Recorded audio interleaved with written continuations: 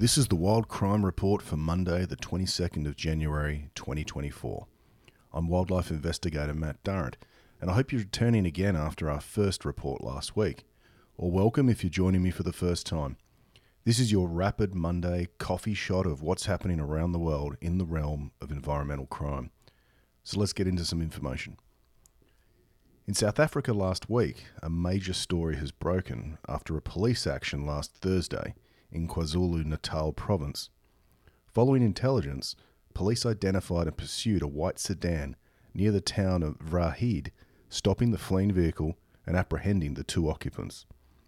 The two South African men, reportedly aged 64 and 51, have grabbed the attention of many in the wildlife enforcement and conservation field in South Africa when their names were released. The oldest suspect is none other than Elvis Mlongo, more commonly known by his street name, Two Bob. Two Bob and his accomplice Boginkosi Mvubu were apprehended after their vehicle was found to contain 2 rhino horns, 2 hunting rifles and ammunition. Their offences will be expected to relate to illegal weapon possession, possession of wildlife trophies without a permit, and presumably further charges, possibly related to suspected poaching offences as the case progresses. Now, Two Bob is described as, quote, notorious, unquote, with respect to the illegal rhino horn trade in southern Africa. He is no stranger to police, having been on parole during this last arrest for attempted murder and robbery. Just an all-round nice guy, right? For sure, this will be an evolving story, as South Africa and its rhino horn prosecutions are also notorious for either taking forever in the courts or sometimes just frittering away. The arrest of Two Bob will continue to put the spotlight on the region where the southern white rhino is the last species of white rhino in Africa that has a chance of prospering. It's efforts like this from the South African police, known as SAPS, that are critical in preventing criminal gangs from decimating already fragile populations of rhino. And speaking of fragile, further north in Kenya, the Kenyan Wildlife Service, or KWS, announced that they will be attempting to translocate 21 black rhinos between conservation parks in the country. Some of you may remember the unfortunate incident 6 years ago in which all 11 black rhinos died after a similar conservation operation. Here's wishing all those involved the very best to hope that this mission is smooth and successful. Staying in Kenya, 2 weekends ago, 64.5 kilograms of ivory was seized in the capital of Nairobi. Now, I should mention that this bust was initially reported this last week in the Kenyan press as being 645 kilograms of ivory, which is understandably grabbing people's attention and would be a fairly big deal. However, the charge sheet was made publicly available by an NGO that monitors court cases and confirmed the amount as just being 64.5 kilograms. Some editor somewhere probably needs to remind their team of journalists about the importance of putting a decimal point in the right spot. The important aspect of this story is that 2 suspects were arrested, one of whom was named as a police officer. He and his civilian accomplice were brought undone when they attempted to sell the 64.5 kilograms of ivory to undercover officers from the KWS. This operation comes off the back of another seizure earlier this month, in which 2 Kenyan women were arrested with a similar small portion of ivory at a village just in the coastal province of Kale County. Now, whether these small-scale seizures of ivory are an indication of the ivory trade picking up again remains to be seen. They could be small groups of low-level collectors operating to create stockpiles to be sold in bulk to foreign buyers. Historically, Kenya has played a role as both source country and major transit hub for Central and Eastern Africa through its thriving seaport of Mombasa.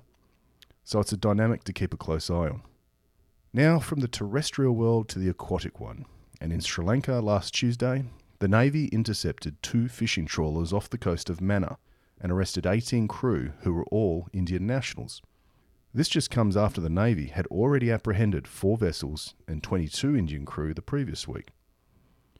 While these arrests all appear to be based on illegal fishing offences, it's very possible that some of these vessels will be involved in the smuggling of marine products, especially something like shark fin, which is banned from export in India, but allowable for export in Sri Lanka under a regulated permit system. Sri Lanka and India are very close neighbours.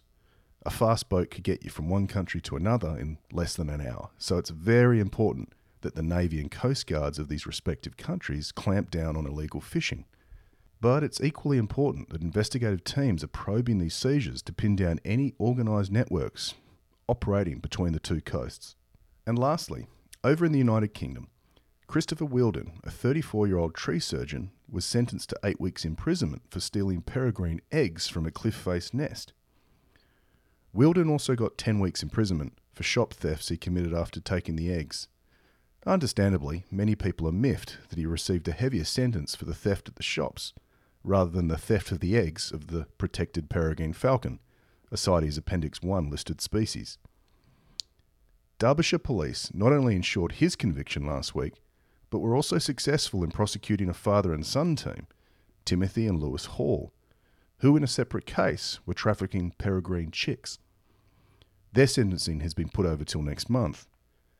The Halls were repeatedly selling the baby birds for over 20,000 British pounds, which is a glimpse of the considerable profits that wildlife traffickers can make. In the case of falcons and other birds, the Middle East and parts of Asia remain lucrative markets for these species. Now, the cases highlight the importance of how the application of modern policing methods should be used in wildlife cases. Wheeldon was captured stealing the eggs by CCTV footage, which was fortunately installed by the Royal Society for the Protection of Birds. But this is no slam dunk. Ensuring that material is admissible in court is never guaranteed. And in the matter of the Hall father and son, their claims that the falcon chicks were captive bred was refuted by DNA evidence that proved the birds had been snatched from the wild. In addition, an examination of their mobile phones and a drone had also presented evidence that the drone had been deployed on 20 separate occasions to fly over known nesting sites. Again, simple but effective police work that unfortunately isn't always the norm in wildlife cases. A tidy case for the men and women of Derbyshire Constabulary, which appears to have been supported in part by volunteers from various animal protection groups.